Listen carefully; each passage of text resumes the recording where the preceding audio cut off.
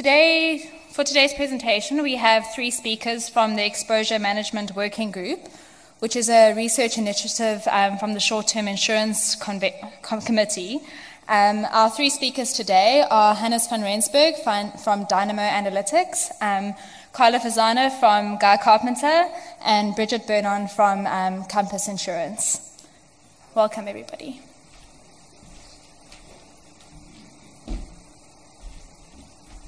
Next. Back. Hello, everyone. Great. So, as Nicola said, not anymore.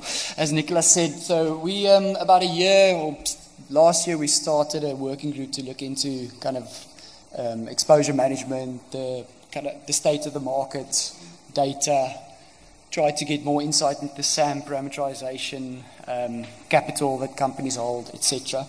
We've had a couple of members that contributed over the period that's not here. They're not presenting today. We'll come back to them. They'll be listed and thanked. But just to quickly sum up what we're just going to touch today, give a bit of background about what we did, what we looked at, talk a bit about geocoding, geospatial analysis, how that can be used in kind of different peril models.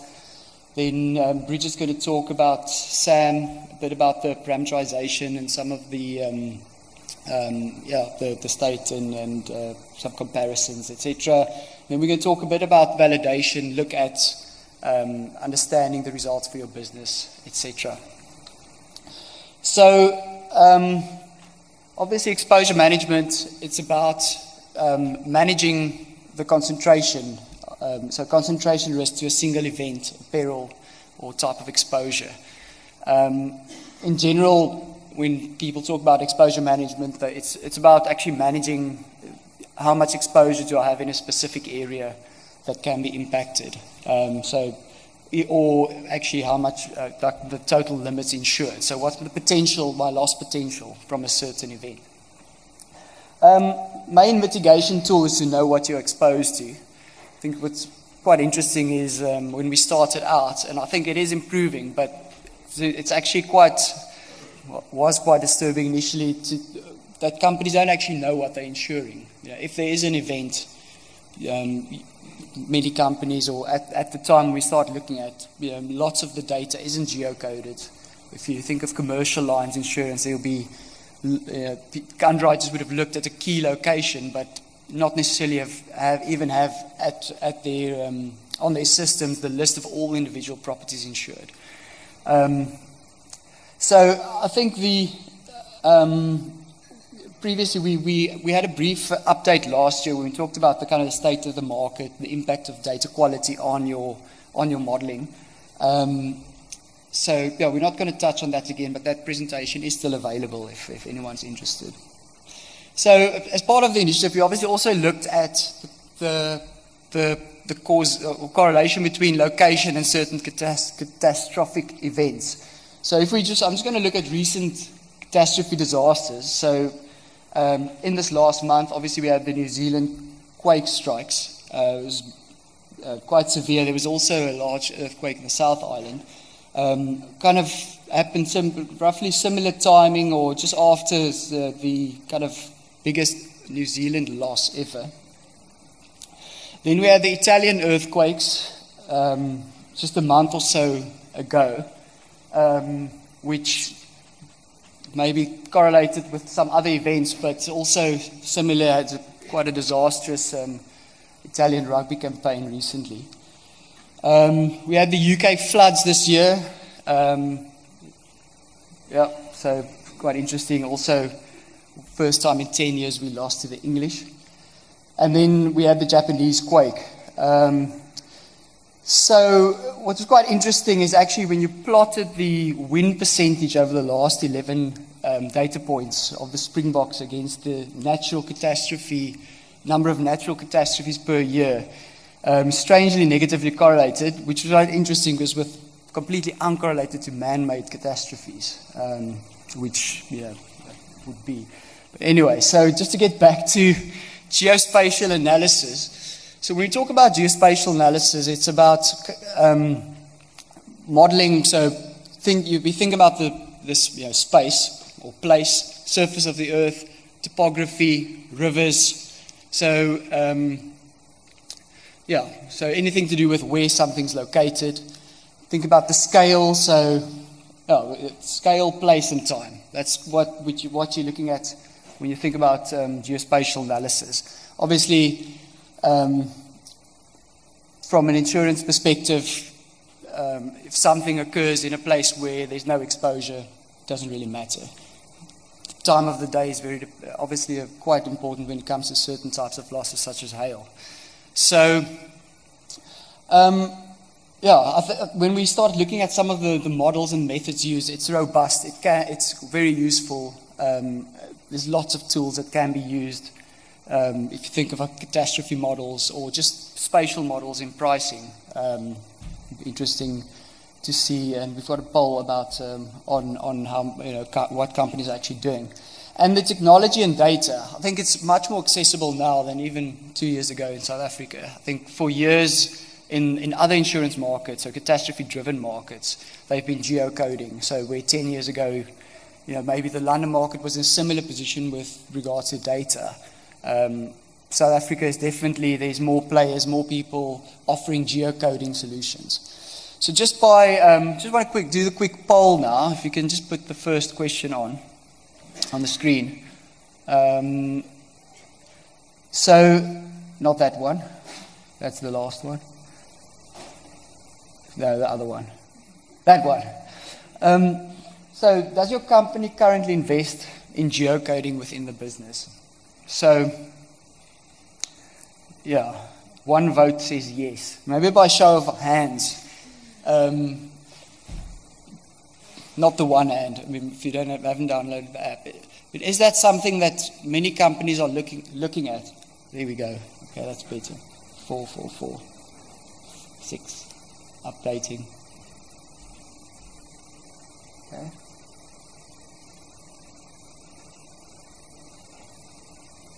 Okay, interesting. Almost there. So I think especially on the commercial side, it'd be interesting to kind of see with the profile of voters, but it's definitely a concern, and I think definitely driven by Sam.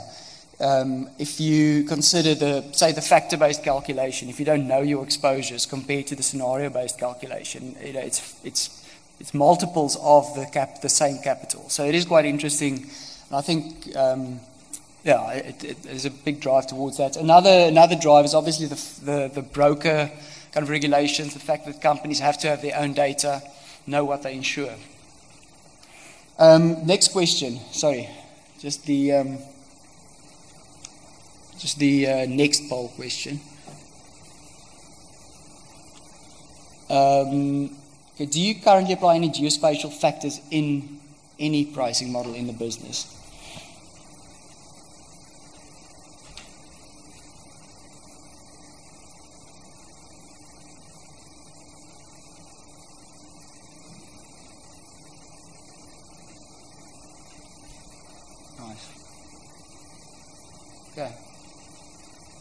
Okay, we'll put the results up again at the end.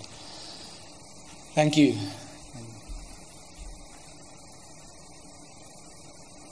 You can take the poll down, thanks. So obviously it's obvious that interesting for insurers. So when you think of understanding your exposure, where it's at, obviously one of the largest drivers is natural catastrophe, the frequency and severity in certain areas. So a lot of work being done to understand what companies are exposed to, what perils you're exposed to. Again, as I said a bit earlier, if you don't have insured values in a specific area, it's normally not that interesting. Time is a big aspect. And what's interesting, things like infrastructure. With the flooding around the airport the other day, it was quite catastrophic for me. I was there delayed by 5 hours of my flight to Cape Town. But I mean, it wasn't the flooding. It wasn't linked to a river or it's not really historically what we'd consider flood risk. How people would model flood risk, these flash floods and the appearance of them and their location is very much driven how things are getting built up. That rainwater, it's not really. It's actually being funneled in certain directions, and so the whole kind of face of flooding, it's lots of other considerations to think about. So just quickly to touch, using spatial smoothing and pricing. So when I worked in the UK, a lot of personal lines insurance companies used smoothing in their pricing. And what they're kind of doing is they would look at postal codes, and they would calculate statistics for certain postal codes, and then take averages between postal codes. Say, okay, well, because we might not have enough credible information in a specific area, but visually we can smooth the results. So to come up with a factor, use the adjacency, take an average in my frequency, say claims frequency, use an average of all areas surrounding the specific area that I'm considering.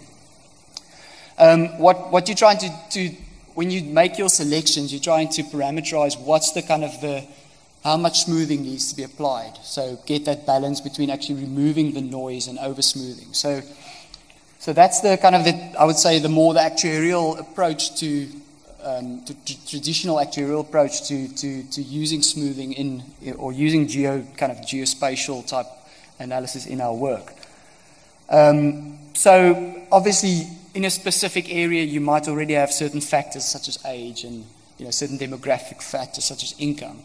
So what companies would do is they would fit their GLM models or calculate their multi-factor models without any area-related factor. You would then plot your residuals to try and see certain clusters, and then apply the smoothing to the residuals.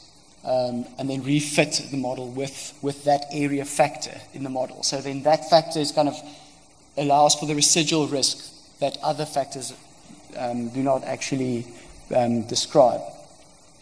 So the limitations to this, obviously, adjacent areas can sometimes be quite different in nature, and I'll show just another slide later. Rivers and railways, there's certain things that separate certain areas that they're adjacent, but the risk's quite different. And you need to be able to group claims and exposure data into adjacent areas to be able to calculate statistics.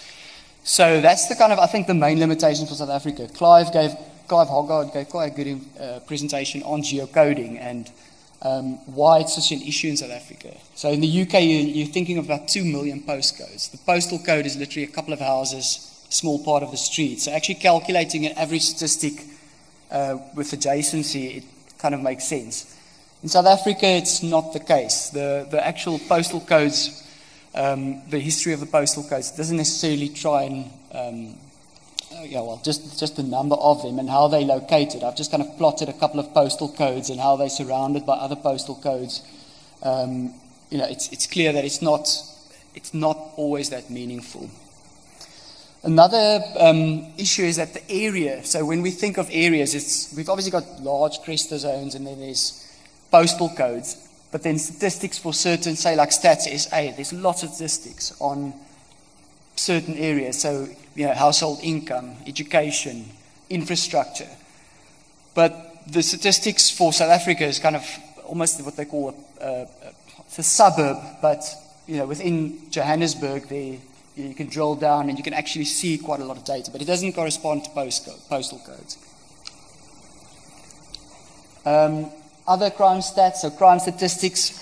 If you go on Crime Stats SA, it's really get all these amazing maps, and you can drill down all that. But that's again by police precinct. So it's again another zone, another grouping. So no single regional mapping for your pricing will be useful. So might be useful, but it can't be standardized. So what we've seen certain companies do or starting to do is actually, once your risks are geocoded, then you're not the reliance on suburbs and the information given reduces. It's still interesting that not, even if you talk to some of the larger reinsurers, the actual geocoding, people are starting to look at it, but the percentage of books aren't, it's still quite a small portion of data that is being geocoded. But it is increasing, and there's companies in the market that's developed and that's sprung up that actually does these things very well. But if once your data is geocoded, then you can rather than looking at regional spatial smoothing, is actually look at certain risk layers for your pricing. So for example, model the correlation between the certain crime statistics with burglary frequencies, and use that as a factor in your model. Or there's lots of data on lightning strikes, actually where it strikes. So having a model with the number of strikes per area, adding topography into your model, where that risk location is located, where that risk is located.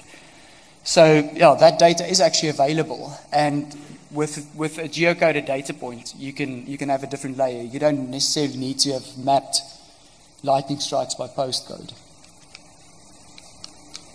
Yes, this thing is.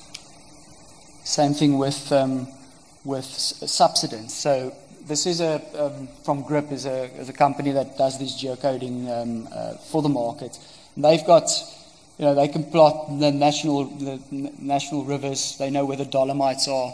Things that they talk about is actually also including municipal data. Know the infrastructure, the age of piping of certain municipalities. So with subsidence, it's not necessarily the fact that there's Dolomites, but if there's a leak, a pipe leak in an area like that, it exacerbates the risk factor.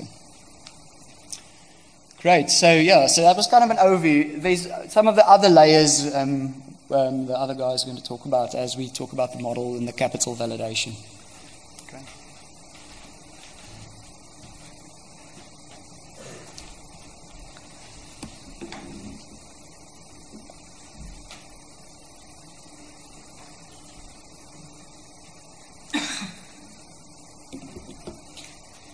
Hi everyone. I'm going to talk you through the calibration of the earthquake factors used in the SAM standard formula calculation. Before I get into the detail, I thought it would be best to go through where the earthquake risk sits in the SAM standard formula. So there's a non-life underwriting risk component that is made up of premium and reserve risk, lapse risk, and catastrophe risk. And part of this is also a counterparty default component that sits inside each one of those risks. We also allow for counterparty default specifically relating to stop loss and other reinsurance outside of those three components. Today we are specifically interested in the catastrophe risk, or more specifically the natural catastrophe risk. So just looking at the natural catastrophe risk, it's taken as the larger of three components, either the earthquake, the 1 in 200-year earthquake, the 1 in 200-year hail, or the 4 horizontal events. The 4 horizontal events are made up of 4 smaller components, smaller risk events that are 1 in 10-year or 1 in 20-year events. So we're specifically looking at the earthquake element.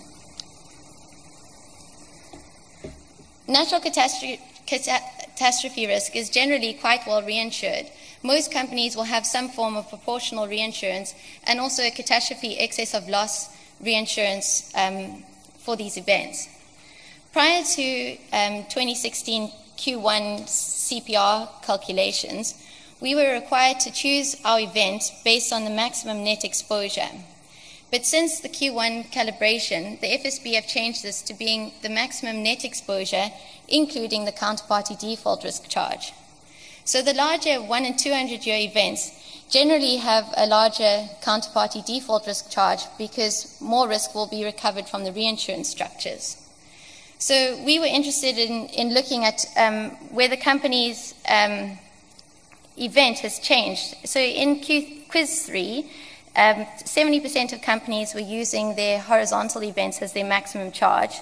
And now with this change to the counterparty default risk, we thought that possibly companies are now using the earthquake and hail events more.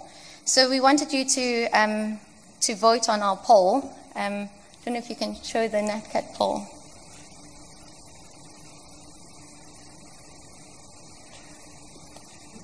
Okay, so I think it's clear that maybe some people don't work in SAM as much as the rest of us do. But it's also clear that companies are definitely not using the horizontal event as much as they were. So the earthquake is looking like the most popular. And I think the main reason for this is because of the high, the large amount of risk that is reinsured, and now this counterparty default risk charge is pushing it to become the maximum. Okay, we can go back to the slides.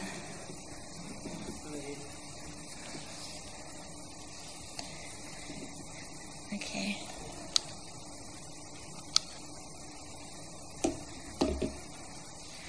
Okay, so it's quite clear then that the earthquake calibrated factors that are used in the calculation will then have a large impact on many companies' capital charge.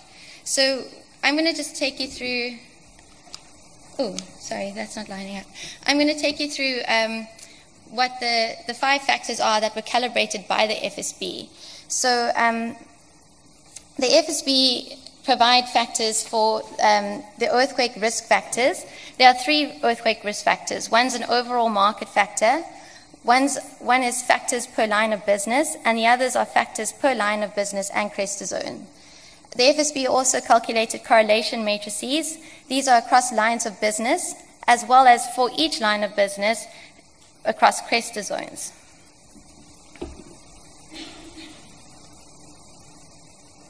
So if we just go back in time, in 2011, a compulsory data request was sent out to the industry. The industry was required to provide sum insureds by postal code, grouped by 19 crest zones. The idea was that at some stage, the calibration would be recalibrated by postal code, but at this stage, this hasn't been done. So the data was also split by line of business, which is residential and commercial property, contents, engineering, and motor.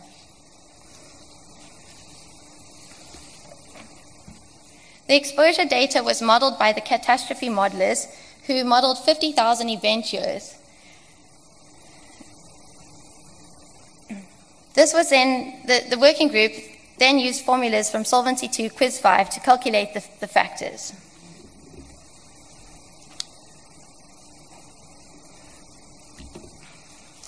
If we just start off by looking at the overall market factor, the calibrated losses from the CAT reinsurers were used to get the 1 in 200 year loss. This was then divided by the total exposure across the industry to get the factor that's used in all our calculations, which is 0.34%. The limitations with this calculation is that this data is now 5 years old, and the data from the larger players has a significant impact when modeling the loss data. So this is assuming that the market data is a good proxy for your individual business, which may not be the case.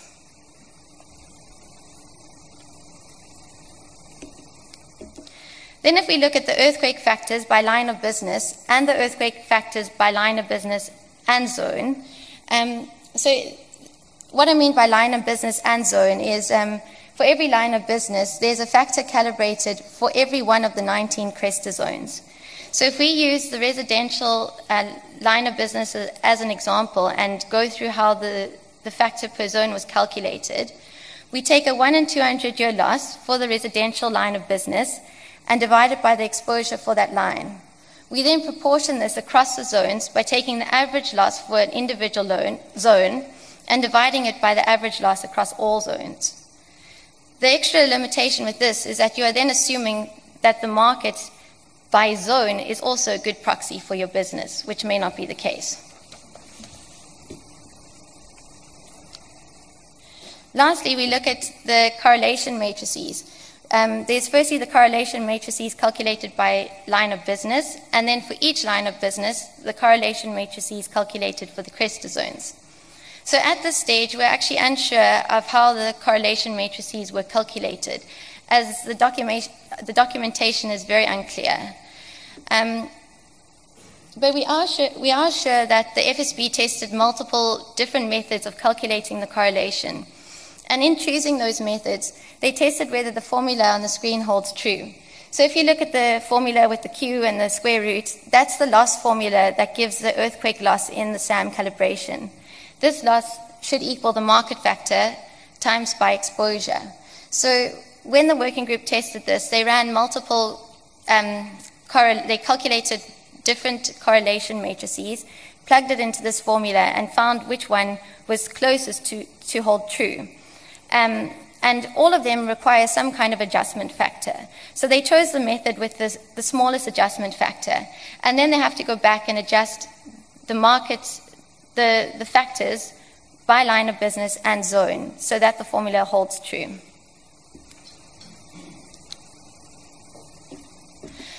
Motor was not actually calibrated in the same way as the other classes of business. So motor in Solvency II is not actually included in the earthquake calculation. So when the working group worked on this, they calibrated all the factors for the non-motor lines of business and then decided afterwards that they would like to include motor as part of the earthquake calculation. So experts in the industry decided that a fair assumption would be that a 1 billion loss would come out to be close to a 1 in 200 year motor earthquake event. So because they had already calibrated all the factors, they used the residential line of business as a proxy for the motor line of business and rescaled these. But we are unclear, what's unclear on how exactly this rescaling was done. So I think it's important to consider the impact that the earthquake calibrated factors have on companies' capital. And it's especially important to consider the limitations on your business. We decided we'd also like to investigate what a 1 in 200 year loss would look like to the South African insurance and reinsurance industry. This time we decided to look at the 1 in 200 year hail event. So if you just look at the graph on the screen, you can see there we used industry exposure data to calibrate a 1 in 200 year hail loss that came out at 24 billion. Once we applied the reinsurance structures, the industry net loss only comes out at 450 million. This is so tiny that it makes you question whether this calculation is so important after all. But if you look at the counterparty default risk charge, it comes out at 550 million, which is actually greater than the net exposure. This counterparty default risk charge is fueled by the gross loss. So if the gross loss is not calculated correctly, this counterparty default risk charge will also be incorrect. Even though the counterparty default risk charge appears small compared to the gross loss, it has a significant impact on many companies' capital. So if we just look, the total gross cost to the insurance industry of a 1 in 200 year hail event comes out at about 1.7 billion. If we then just look at this from a reinsurance perspective, we assumed that all the business was ceded to 5 of the larger reinsurers in the industry. We assumed an amount of retrocession that ended up leaving about 2 billion retained in the reinsurance industry. We also assumed that this retrocession was ceded mostly offshore, where we expect most of the reinsurers offshore to have a rating of about AA-. So you'll see that the counterparty default risk charges, it looks much smaller in proportion, but it's just because the ratings that we assumed were a little bit better. So even though that looks fairly small, a 500 million rand counterparty default risk charge split between 5 reinsurers is still significant. And the total charge based on our assumptions comes to about 2.8 billion for the reinsurance market. So if we just compare this, we assume that there was a 24 billion, well, we calculated a gross loss of 24 billion. The insurance market took about 1.7 billion, the reinsurance market about 2.8 billion, and we assumed the rest went offshore. Based on Solvency II calculations, an offshore reinsurance company would have to hold about 3 billion capital for that exposure. Here it's undiversified, but in reality it would be a bit smaller. But what is interesting here is that the insurance market doesn't hold a large proportion of the risk because they reinsure a large amount of it to the reinsurers, who then retrocede an even larger portion onwards. So in just wrapping up, I think it's important and clear to see that that the way that the 1 in 200 year cat events are calculated is significant to the capital held by companies in South Africa. But we do feel that this calculation hasn't been looked at for a long time, and possibly recalibrating this would provide much more accurate results going forward. We do believe that this is going to be re-looked at in phase 2, or we hope it will be. And we think it's really important that the industry participate in providing data and using the expertise that they have developed over the years. We also hope that it'll be much better documented so that companies can better understand the limitations of these calculations going forward.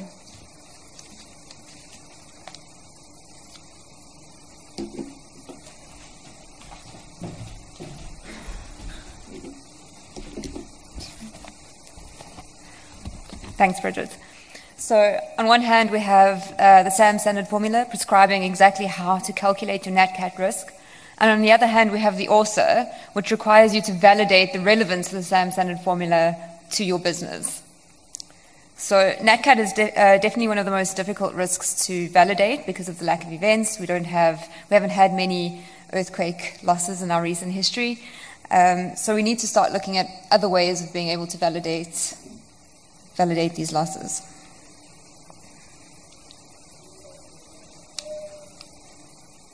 So just listening to Bridget speak, I realized that we've come up with different values for the 1 in 200 year hail event.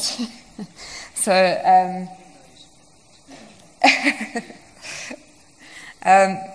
we've looking at this, the industry loss for 1 in 200, I've estimated about 15 billion for hail.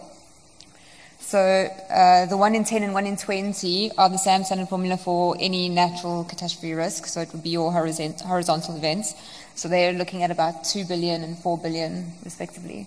So if we look at our recent largest hailstorm, which happened on 28 November 2013, that was an estimated industry loss of about 2 million. So that's comparable to a 1 in 10 year nat cat event.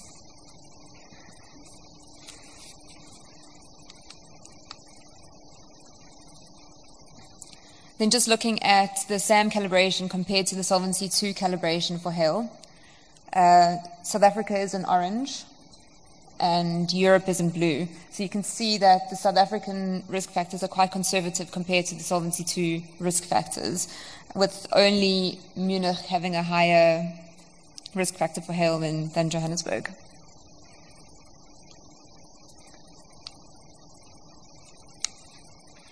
Then just to show that Gauteng is not the only place in the world that suffers from extreme hail events. Germany has had excessive hail events in the last couple of years. The most notable being in 1984 in Munich. They had a hailstorm resulting in hailstones of about 10 centimeters in diameter, weighing about 300 grams each, damaging about 70,000 houses, 200,000 cars, and injuring about 400 people. They estimated that in today's terms, that would result in a market loss of about 3 billion euros, which works out to about 45 billion rand, which is quite significant compared to our 2 billion rand hail loss 3 years ago. And then last year, Germany had another loss from hail, also close to 3 billion euros.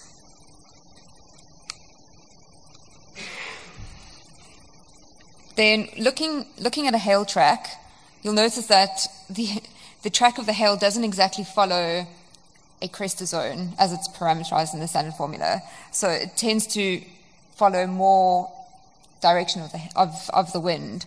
So they're usually quite long and usually like 30 kilometers wide, and you can go up to about 250, 300 kilometers long.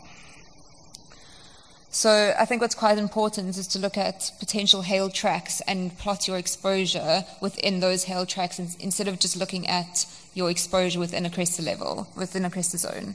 So for example, two companies with the same similar exposure in a crest zone may have completely different hail risks depending on whether your risk is scattered throughout the crest zone or whether it's clustered within a common hail path.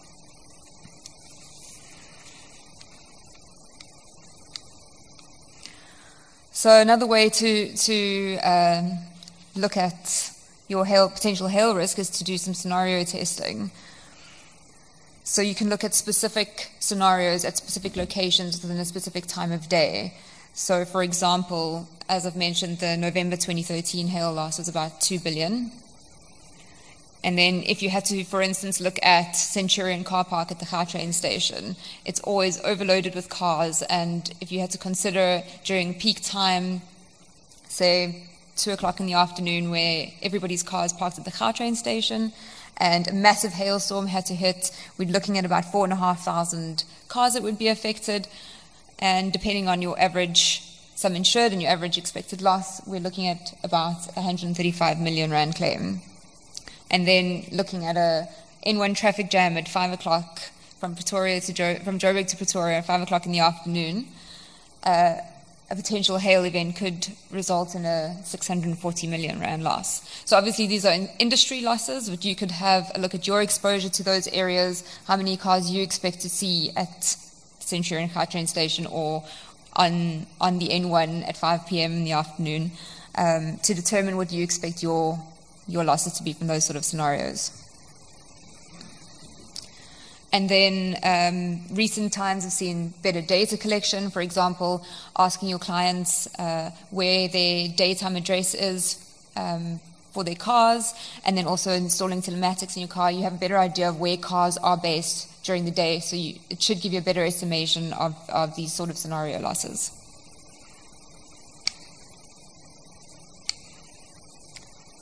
So if we look now at the earthquake loss, the 1 in 200 I've estimated about 40 million industry loss. And then once again, the 1 in 10 and 1 in 20 are your horizontal losses, which refer to any natural catastrophe event. So they're about 2 and 4 billion. So if we look at the actual events that South Africa has experienced in the last 200 odd years, we've got about 4 earthquake losses that have resulted in earthquake events that have resulted in industry losses of less than 500 million in today's terms. So that includes the Orkney loss 2 years ago, the Mozambique loss in 2006, which affected Durban, Valcom in 1976, and St. Lucia in 1932. So those are all really small losses that don't feature in the 1 in 10. And then we've had 2 large earthquake losses in the last 200 years. So we've had the Tulbagh event in 1969 and the Milnerton event in 1809, which we expect to, in today's terms, have resulted in a loss of about 2 billion each. So that would be equivalent to a 1 in 20 year event. So in the last 200 years, we haven't quite seen anything to the extent of a 40 billion rand earthquake loss in the industry.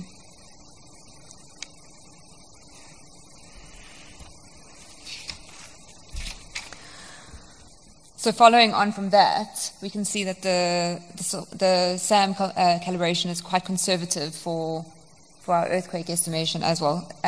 So comparing that to Europe, just for example, the capital charge for Joburg is higher than the charge for Italy, which we've seen recently is probably not that realistic. So per 1 million rand exposure, the capital charge for Joburg would be about 10,000 rand compared to 8,000 rand for Italy.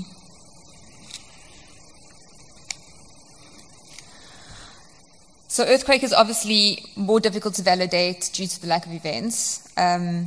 So what we could do is we could have a look at actual events that have happened. So for example, the Orkney loss 2 years ago, we could look at the reach, how deep it went, how many kilometers it spread for, and we could take that scenario and place it in an area with more exposure. So we've taken an actual event, an actual reach, actual distance, and applied that to an area where you have more exposure to see what your potential losses could be if that sort of earthquake had to happen somewhere else. And this is just a cool website where you can actually go and see that within the last 2 years, we've had quite a few earthquakes, mostly in the Klerksdorp mining area, but majority of which are far too small that have not even been felt, let alone caused any losses. And that's all we have for you today. If you have any questions.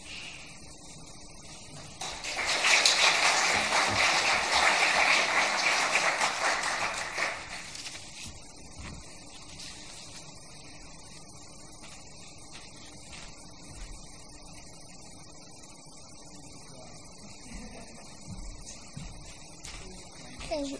Yeah. We have a few minutes for questions if there are any questions from the audience. Okay, we have one up here.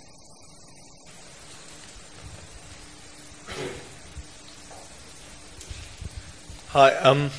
So I'm not too familiar with Solvency II, but I know that there's talk about an allowance for storm and flood. I mean, my experience at Standard Bank is that storm and flood are probably the biggest risk that we actually are currently facing, but there's no allowance for it in terms of the capital that we held. When we do review this in the phase 2, is that something we're going to look at, or is there still talk about it, or what's the attitude towards including more risks?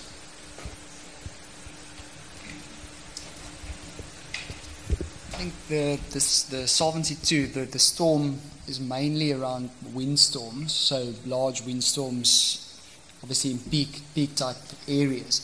I'm not sure that we've got the same type of storm events that Europe would have. I mean, just in terms of if we worked, so when I've worked in the pricing market abroad, there's obviously certain territories where they actually have catastrophe models, so what they call the peak territories, which will be like German windstorm or winter storms and UK type floods. But I mean, like in terms of like a UK flood, literally like half the country, or a big chunk of the country is underwater. So I think we do have floods, but I would say they would be more isolated. Obviously, I've had the big Orange River flood, but that would be more in areas that's not really that built up. So ideally, you'd probably want to have an allowance for that standard deviation within your premium reserve risk calibration. I'm not sure there will be. I haven't heard of any talks about the perils being extended for SAM. If anything, it's questionable whether the motor charge in earthquake, should really be a peak peril, and whether that hasn't been overstated. So, no, long way to answer your question. It's probably not a peak peril for South Africa, but I agree with you. It's maybe, it's just making sure that you consider that in your economic capital. That's probably quite important. Cool. Okay, thanks guys. Bridget mentioned on her talk around certain recalibrations happening under phase 2.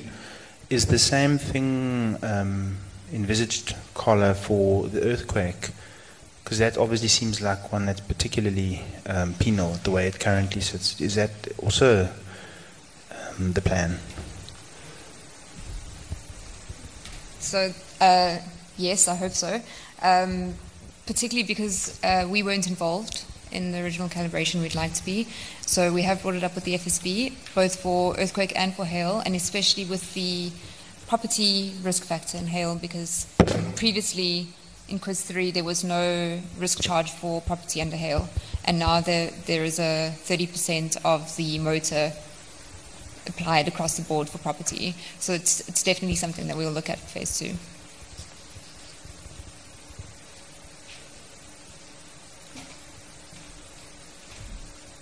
Are there any other questions?